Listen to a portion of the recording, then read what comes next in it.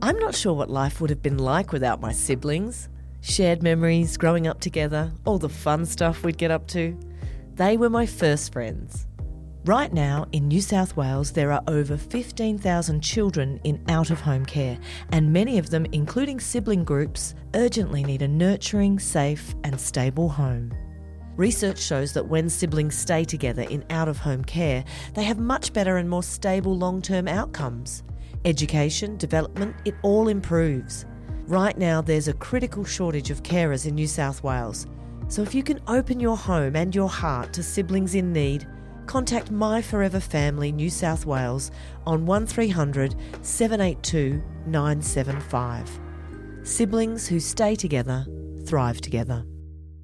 Now, out of 10. Oh, about 15. And it's because You're like a dog who hasn't been walked for a month. Now, we should say right off the bat, this is a bespoke episode where all we are talking about is Succession and Succession-related content. So if you are not up to speed with Succession, switch this off immediately because it is going to be spoilers to the nth degree. Look, I think you gave it like nearly 2 weeks before you watched episode 3, Connor's wedding, and the rest of us in your social orbit were just like, I couldn't even look you in the eye. Like I was just sort of walking around going like, I can't, she'll read it in my eyes, she'll know. Well, I want to ask you what you think the definition of a spoiler is, because after episode 3, Connor's wedding, everyone knows, what we're talking about if you've watched it. Why am I dancing around it? Logan Roy dies, okay? I kid you not, I'm not exaggerating. I reckon about 25 people over the course of that week texted me to go, just checking, have you watched the latest episode of Succession? To the degree that I actually thought, okay, Logan. This isn't just a wedding, is it? This isn't just a wedding coming up. Like something's happened here. And so I started thinking, is it possible that Logan Royce died? I thought maybe Kendall had killed himself. But whatever, the sheer volume of people who were not doing spoilers but just asking me had I watched was almost a spoiler. It almost became its own spoiler being asked about it. Yeah, but you asked for it. You asked for it by delaying. What reasonable person would do that? Well, because I'm a tight ass and I don't have binge. And so I'm reliant. Far out, man. I'm reliant on somebody else who went away, who was incredibly selfish and left town. And so I had to wait till he got back to go and, Could have watched it at my place, mate. Could have actually. But then that would have been disloyal because I promised to watch it with this other person. So mate, if the other person chooses to go out of town, I reckon... Fuck him. Fuck off. Fuck off. Does anybody in the world say fuck off better than Okay, Brian so Cox? before we go into all the Succession-related content... Let's do the fluffing. Let's do the fluffing. Okay.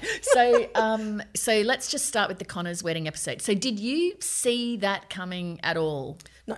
Okay, so what was your reaction when you were watching? And I sort of assumed that they have to kill Logan off at some point, but because there was still so much Logan-related fuckery happening, this is just a general swear, moratorium on this episode, I think. Totally. Sorry, Mum. It's just that he was so deep in, because of the big deal, you keep thinking, well, there have to be two parties to this to make it a tense and ongoing situation. So I think my brain was lulled into a bit of security that he would keep living until this fight to the death between him and his children over this deal was over. But in some, it's absolutely spectacular stroke of just burning the villages. Didn't they? Plot-wise. You and I also tragically have had the experience of a sudden death. And didn't they capture that sense well, the complete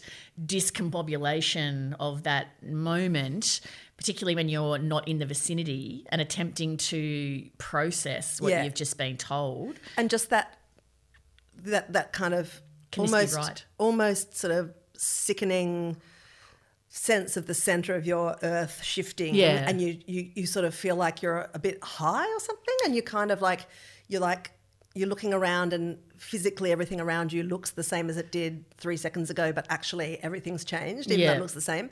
And the performances of the Roy children, all absolutely superb in their own way. And we'll talk in a minute about how they did all of it. But the funny thing is, not very funny, but because you didn't watch the episode for so long, I actually had a message from somebody fairly senior at the ABC.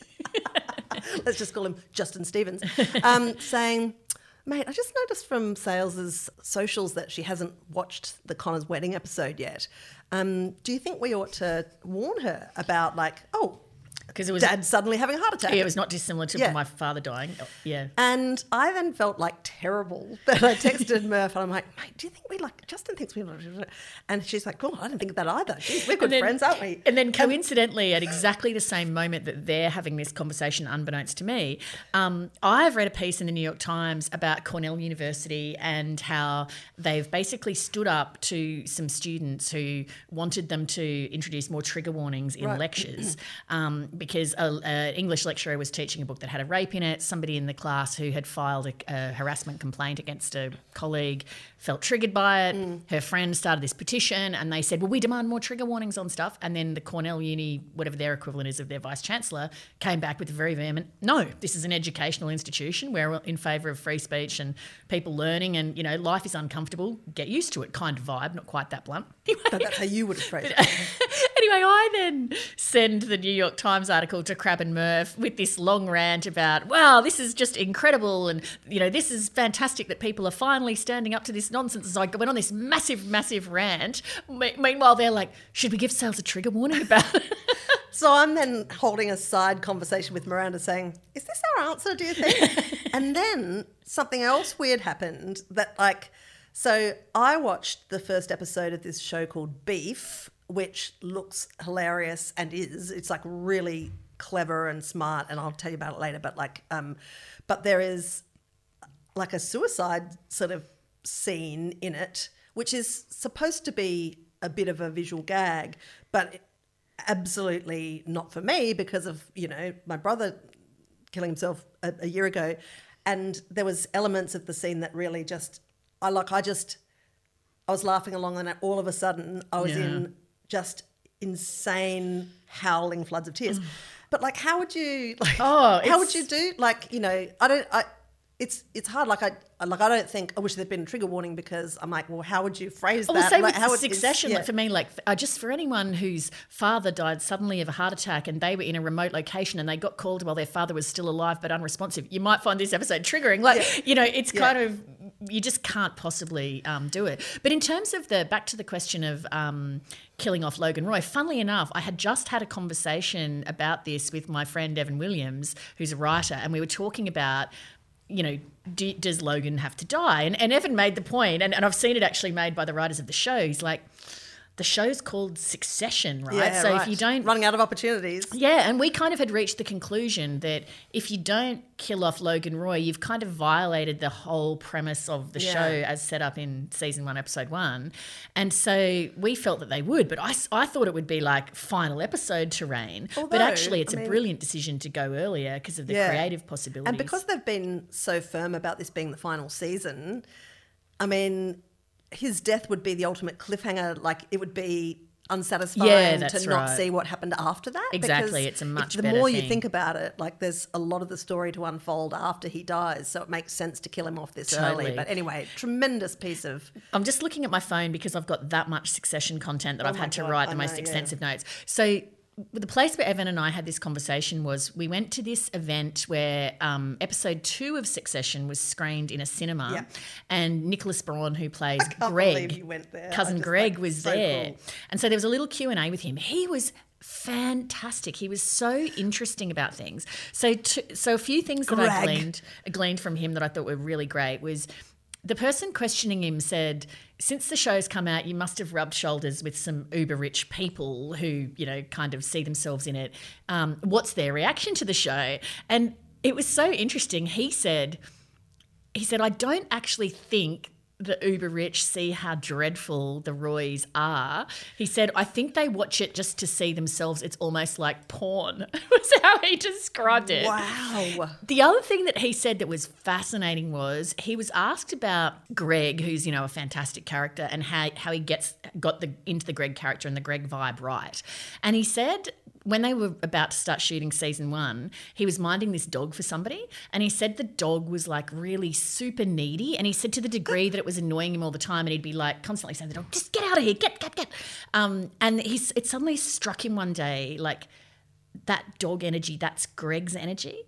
And so even season 1, when you look at his haircut, he's got this shaggy haircut like a dog. Yeah. And so he said the whole time he's always wearing that anorak. It's like a dog jacket. Yeah. And it was just, I thought that was so brilliant because when he said that, I was like, oh, I completely get it. The other thing, I saw him, I was on this deep YouTube rabbit hole last night of Succession stuff. Oh, God, it's never ending. It's replaced Harry Styles. Thank God for that at least. Harry's relieved. There was a Nick Braun bit where he was talking about, again, prior to starting the shooting, the question was about the essence of Greg's character, and he basically said he's a lurker, and he said that was something that was not kind of common to me because he said I get out of awkward conversations really quick as a human. I don't lurk. Yeah. And so he said to get in the right vibe, what he did was he would walk into shops and stand awkwardly close to people and then strike up awkward conversations like about their watch or their haircut or what they were looking at or whatever. And then he said his goal was to keep it going as long as possible and to just not avoid the awkwardness.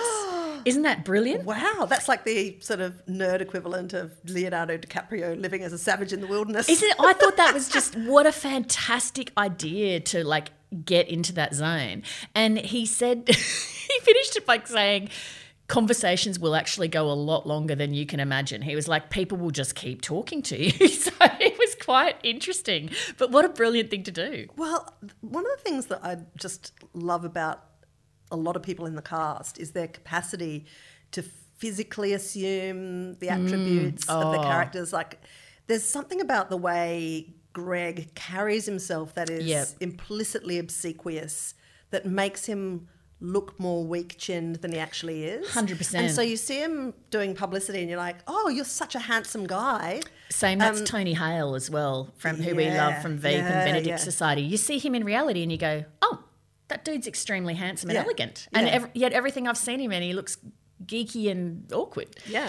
What about, speaking of the physical embodiment, like Kieran Culkin, if he was here, would be sitting like with his legs up like this. He never sits straight in a chair. He's always like curled up into the chair or legs hanging over the edge. That's fantastic. The other thing I saw on the deep dive last night was Brian Cox. They were asked about their favourite insult, and Brian's like, oh, I don't pay attention to that. I'm just in the moment. And then he said, but I tell you what, people come up to me in the street and they want me to tell them to fuck off. Down the barrel of their camera. I have to do selfies with people telling them to fuck off. Now, why would anyone want me to tell them to fuck off? It's just a mystery to me. Oh, God, he's genius. So anyway, back to the shooting of the show and the reaction. Okay, so what was your reaction then when Tom's rung them and gone, something's really badly wrong with your father? Well, it's a classic Tom situation because he's gaming, like he's not telling them the whole truth, which is that he's obviously dead. So he's kind of you can see his brain is working to establish how this situation is going to pan out for him. Right. And he's too scared to confirm what's happened. So he's kind of like stringing them along, partly out of compassion, I think, but also partly out of his natural tendency to play for time and work out, what this is going to mean for him, because he's, sensationally withdrawn his support from the siblings and thrown his lot in with Logan, who's now, expiring on a plain floor. Yeah. See, I thought maybe it was a double cross. I thought because they didn't show Logan straight away, and you couldn't see what was happening. So I'm watching it thinking, oh wow, this could be would they be this big of an assholes? Like, this would be such an asshole thing to do. And then there's a certain point at which you see in the background, they still haven't shown Logan, but just in the out of focus background where Tom's on the phone, you see someone doing chest compressions. Yeah. And so then I was thinking, this is real. Shit. Either it's real or it's extremely well staged. Yeah. Although Brian Cox in some of the publicity claims that it's an open question because you never actually see dead Logan. That, I thought that was maybe interesting. There's a body bag that comes off the plane. So the other thing was they had to take Brian out for lunch. This was another thing I heard. So I highly recommend the HBO companion podcast Succession. Good. Yeah. It's so good. I haven't listened to that to date, but you will really like it. Yeah, I've listened to the one on Logan's on Connor's wedding, but I haven't listened to any of the other. They're all fantastic. Yeah. But so the Connor's wedding one where they interview Brian Cox in the back half. Firstly, he is. I adore his crankiness. Yeah. He is so deliciously cranky, but also kind of not in an alienating way. Like he gets revved up, but he's still kind of charming. It's hard to explain. Yeah, also he's very, very unprecious about what he does. So he's like a beautiful, beautiful counterpoint to Jeremy Strong, who, you know, that original GQ profile that was so incredibly controversial. The New Yorker. Oh, it was New Yorker, the GQ that's was right. The follow-up, yeah. Oh, right, okay, sorry, yeah. And one of the cast members, I think Kieran Culkin, said, well, the thing is that, you know, we all realise this is comedy, but, you know, Jeremy thinks it's Shakespeare. Yeah, that was fascinating. And didn't Brian Cox in that say something like, he basically, like, that kid could try acting, you know, basically, rather than like embodying that. Yeah. He was like, I worry about him, how tortured he kind of is in the process. Yeah. Brian in this podcast said, so they took him out, Jesse Armstrong, the showrunner, took him out for lunch to say, we're killing off Logan in episode 3. And Brian said the first thing he said was, I assume I just get paid for the whole season, though, right? And his take on that was like, because that's what you ask when you grow up in the circumstances I did in Scotland. You just want to make sure you're still getting paid for the entire thing. Yeah. So I wondered if it was a double cross. And then, of course, I just sank into the moment because you realise it's not shit. They're actually going to kill off Logan Roy. So I didn't notice at the time because I was so absorbed in what was happening. But that's a single take from when they... Right. So from when... I didn't really clock that until I listened to the podcast either, and then I was just like... I want to rewatch it now because that's incredible. So they basically filmed it like a play. So I think it's from the moment when Kieran Culkin and Jeremy Strong go to that private room and they get on the phone. Then it goes for 27 or 28 minutes. It's one take. Yeah. Then they go upstairs and find Shiv and... Yeah, that's extraordinary. And nobody thinks of Connor. Do you know, I loved one of my favourite bits in that episode. I think the Connor character's evolution is really great. When they finally think to tell Connor, and the first thing he says is, he never liked me. It was such a great reaction.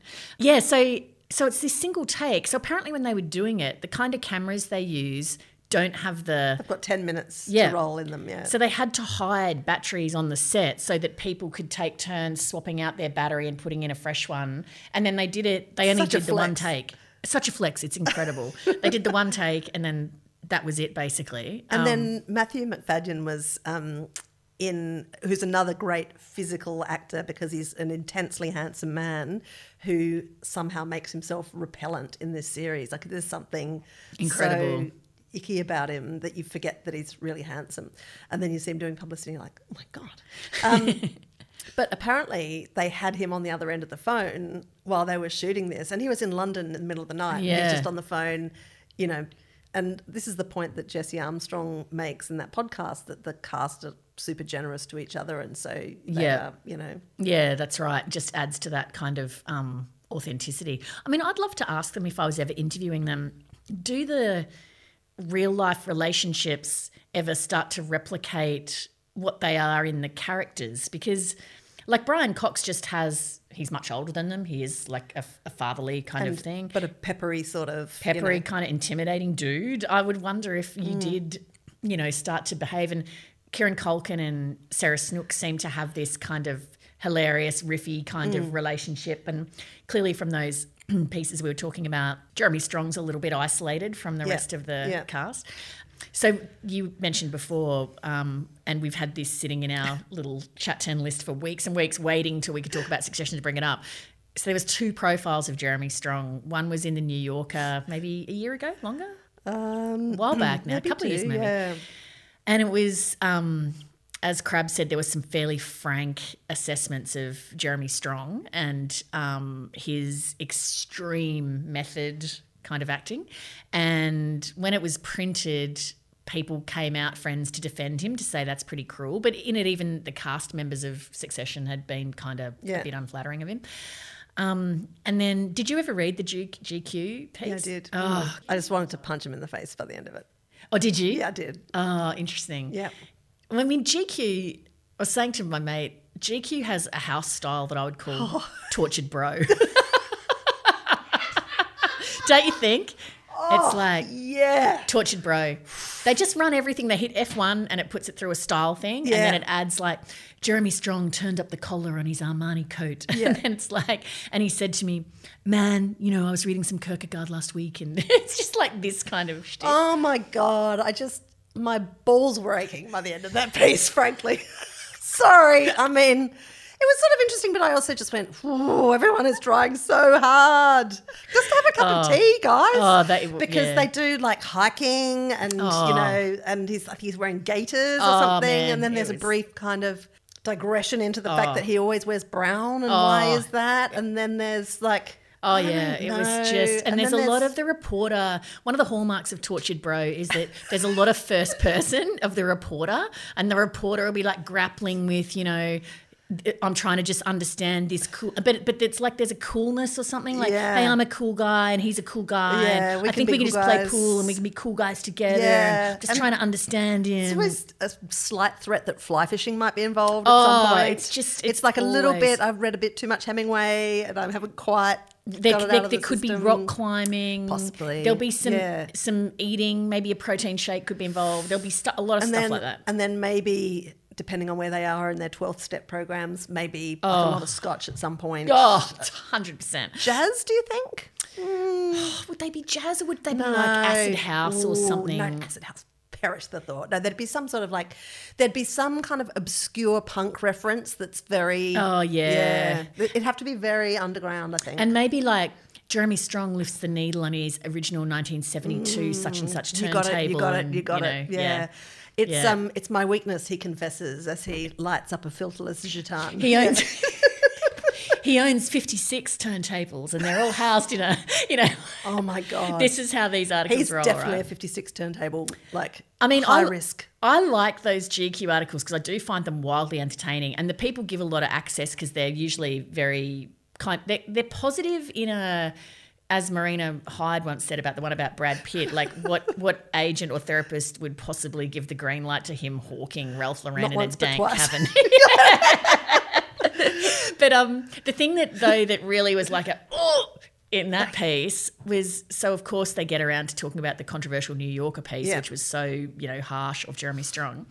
And the thing that was killer, like, so Jeremy Strong's backstory is he kind of grew up in just like, you know, lower middle class, you know, bumfuck America. Mm-hmm. And he ends up working super hard and like ingratiating himself to people, including Daniel Day-Lewis. He gets this minor He's thing. Being a runner or something. He's being a runner, but he's like, he makes himself like he's just, you know, bends over backwards, and he's always like, so the kind of vibe of the article is he's like, he's a bit of a suck up to everybody to try to get ahead.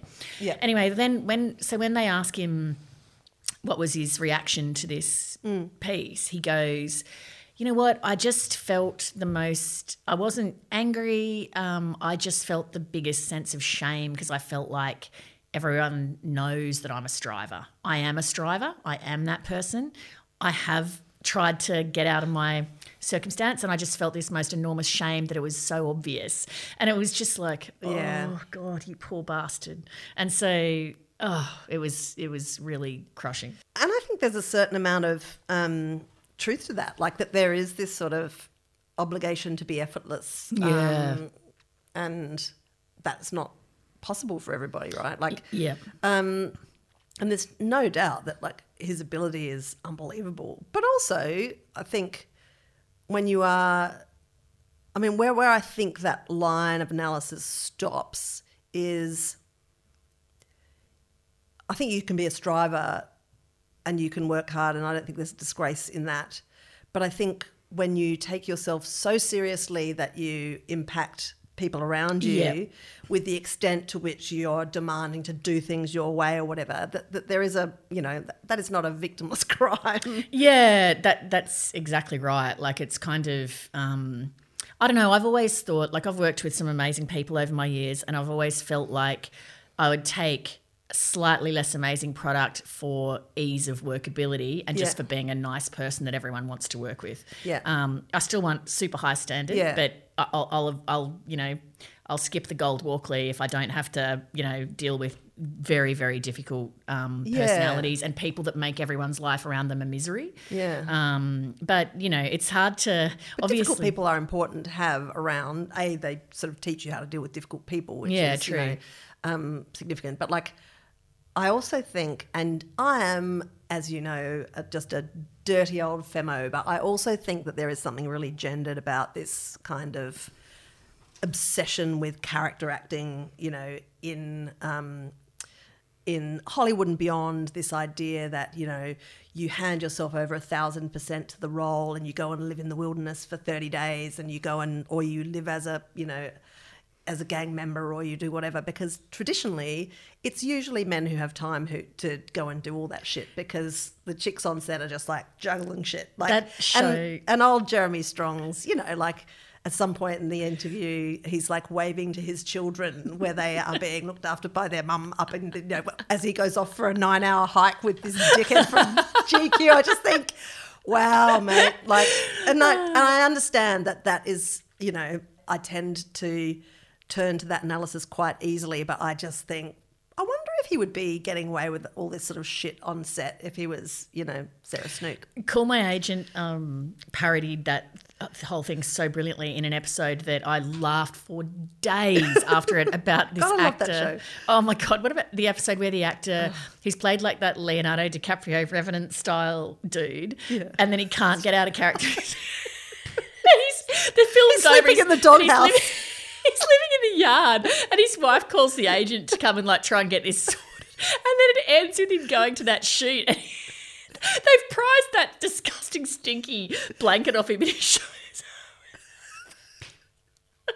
He shows up with a, sorry, you'll have to translate that from the Hystericalese for me. I can't remember what he showed up wearing. He shows up with just a bag that he's holding and you just know that he is pretending to have dropped the character. Anyway, he opens the bag and it's like the stinky duffel coat or whatever's in there. Anyway, it's however it's done. Oh my God. I laughed for days. I've not watched it again since that one time, but oh my God, it was just absolutely incredible. Oh yeah. So 2 other little things. So in the HBO pod, there's a fantastic episode where, I think it might be episode 2, they get an actual American divorce lawyer to come in and talk about how would Tom and Shiv's divorce play out in real life. And is that a thing that you ring every divorce lawyer to conflict them out? And what do you do? Such brilliant tactic. I love it. I mean... Yeah. And so this woman, the divorce lawyer, who was quite famous, Laura Wasser, I think her name is, she said,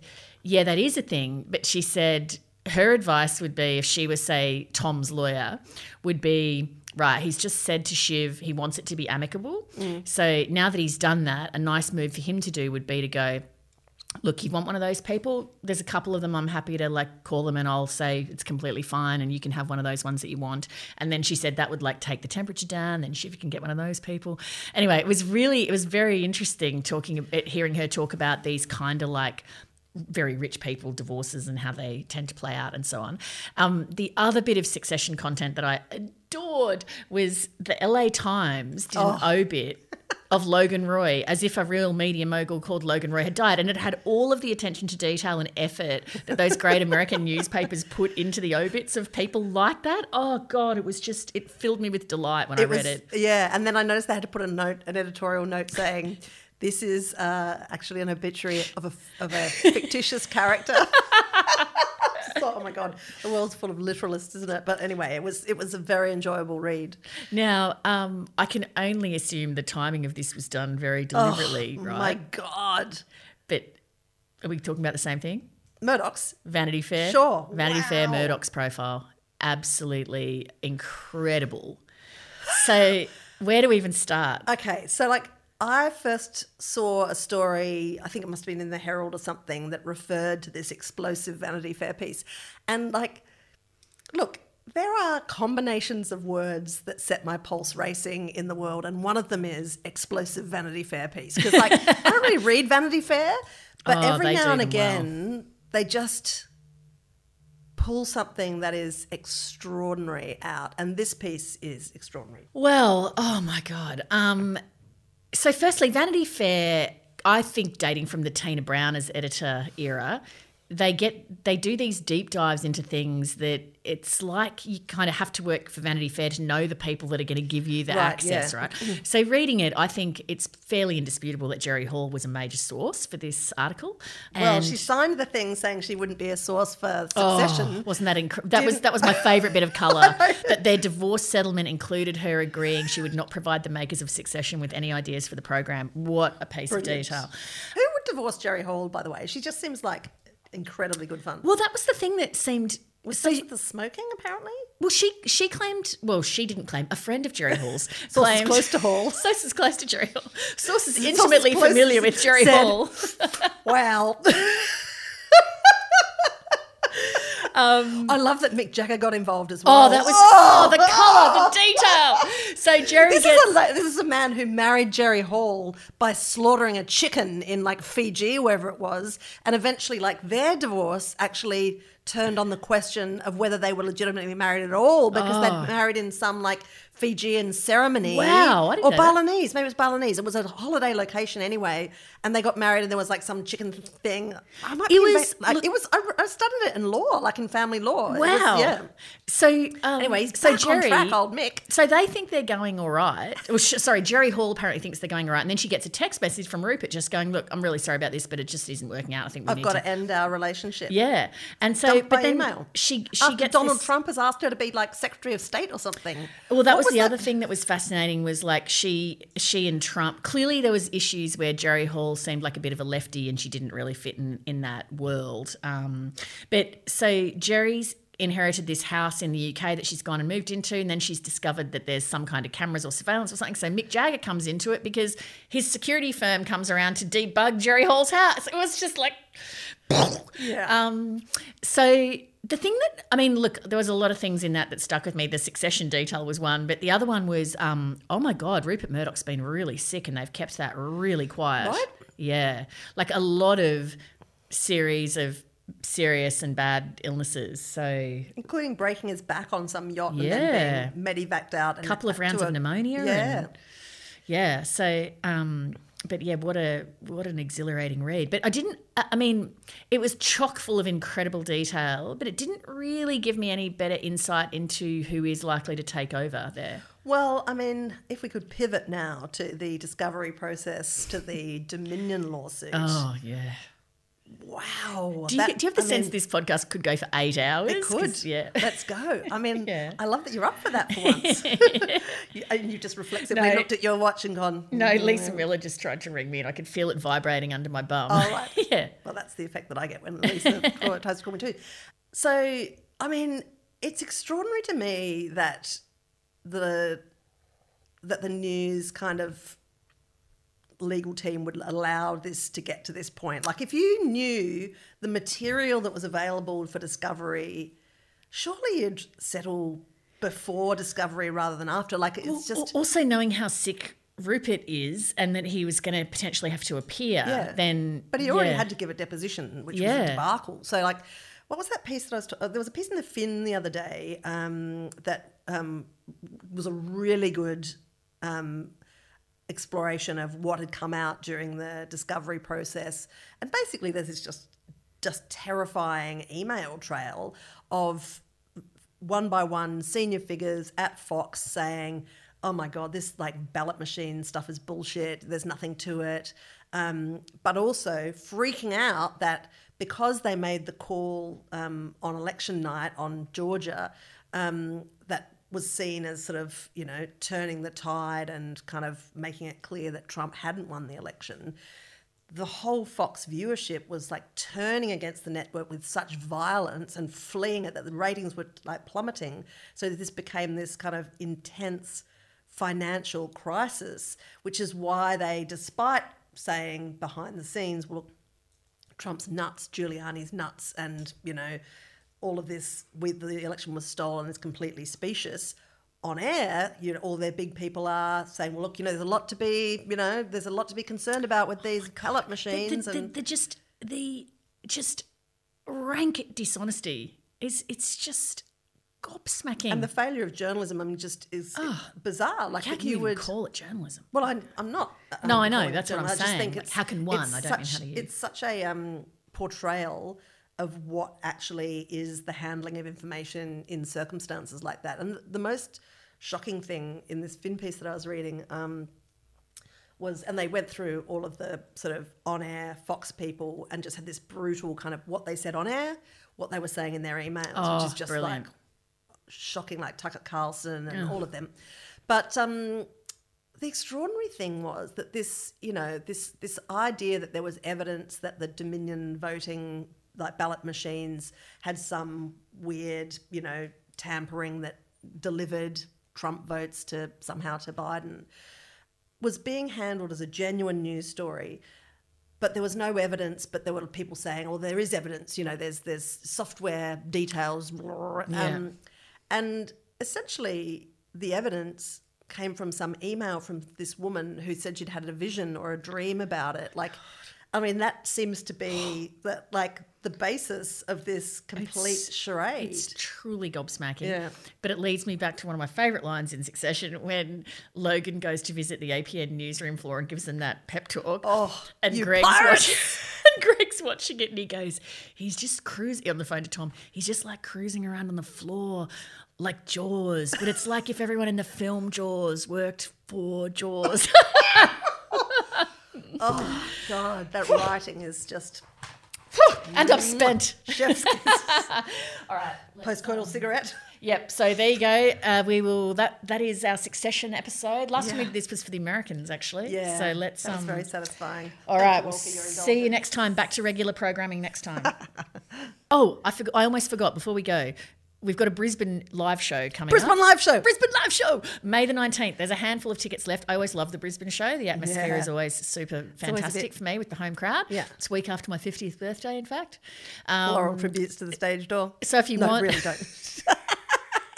So if you want to come to the Brisbane show, go to the Chat 10 website, click on events. You'll find all the details. You'll be able to put some tickets. Run, don't walk. It's going to be spectacular. I'm not sure what life would have been like without my siblings. Shared memories, growing up together, all the fun stuff we'd get up to. They were my first friends. Right now, in New South Wales, there are over 15,000 children in out-of-home care, and many of them, including sibling groups, urgently need a nurturing, safe and stable home. Research shows that when siblings stay together in out-of-home care, they have much better and more stable long-term outcomes. Education, development, it all improves. Right now, there's a critical shortage of carers in New South Wales. So if you can open your home and your heart to siblings in need, contact My Forever Family New South Wales on 1300 782 975. Siblings who stay together, thrive together.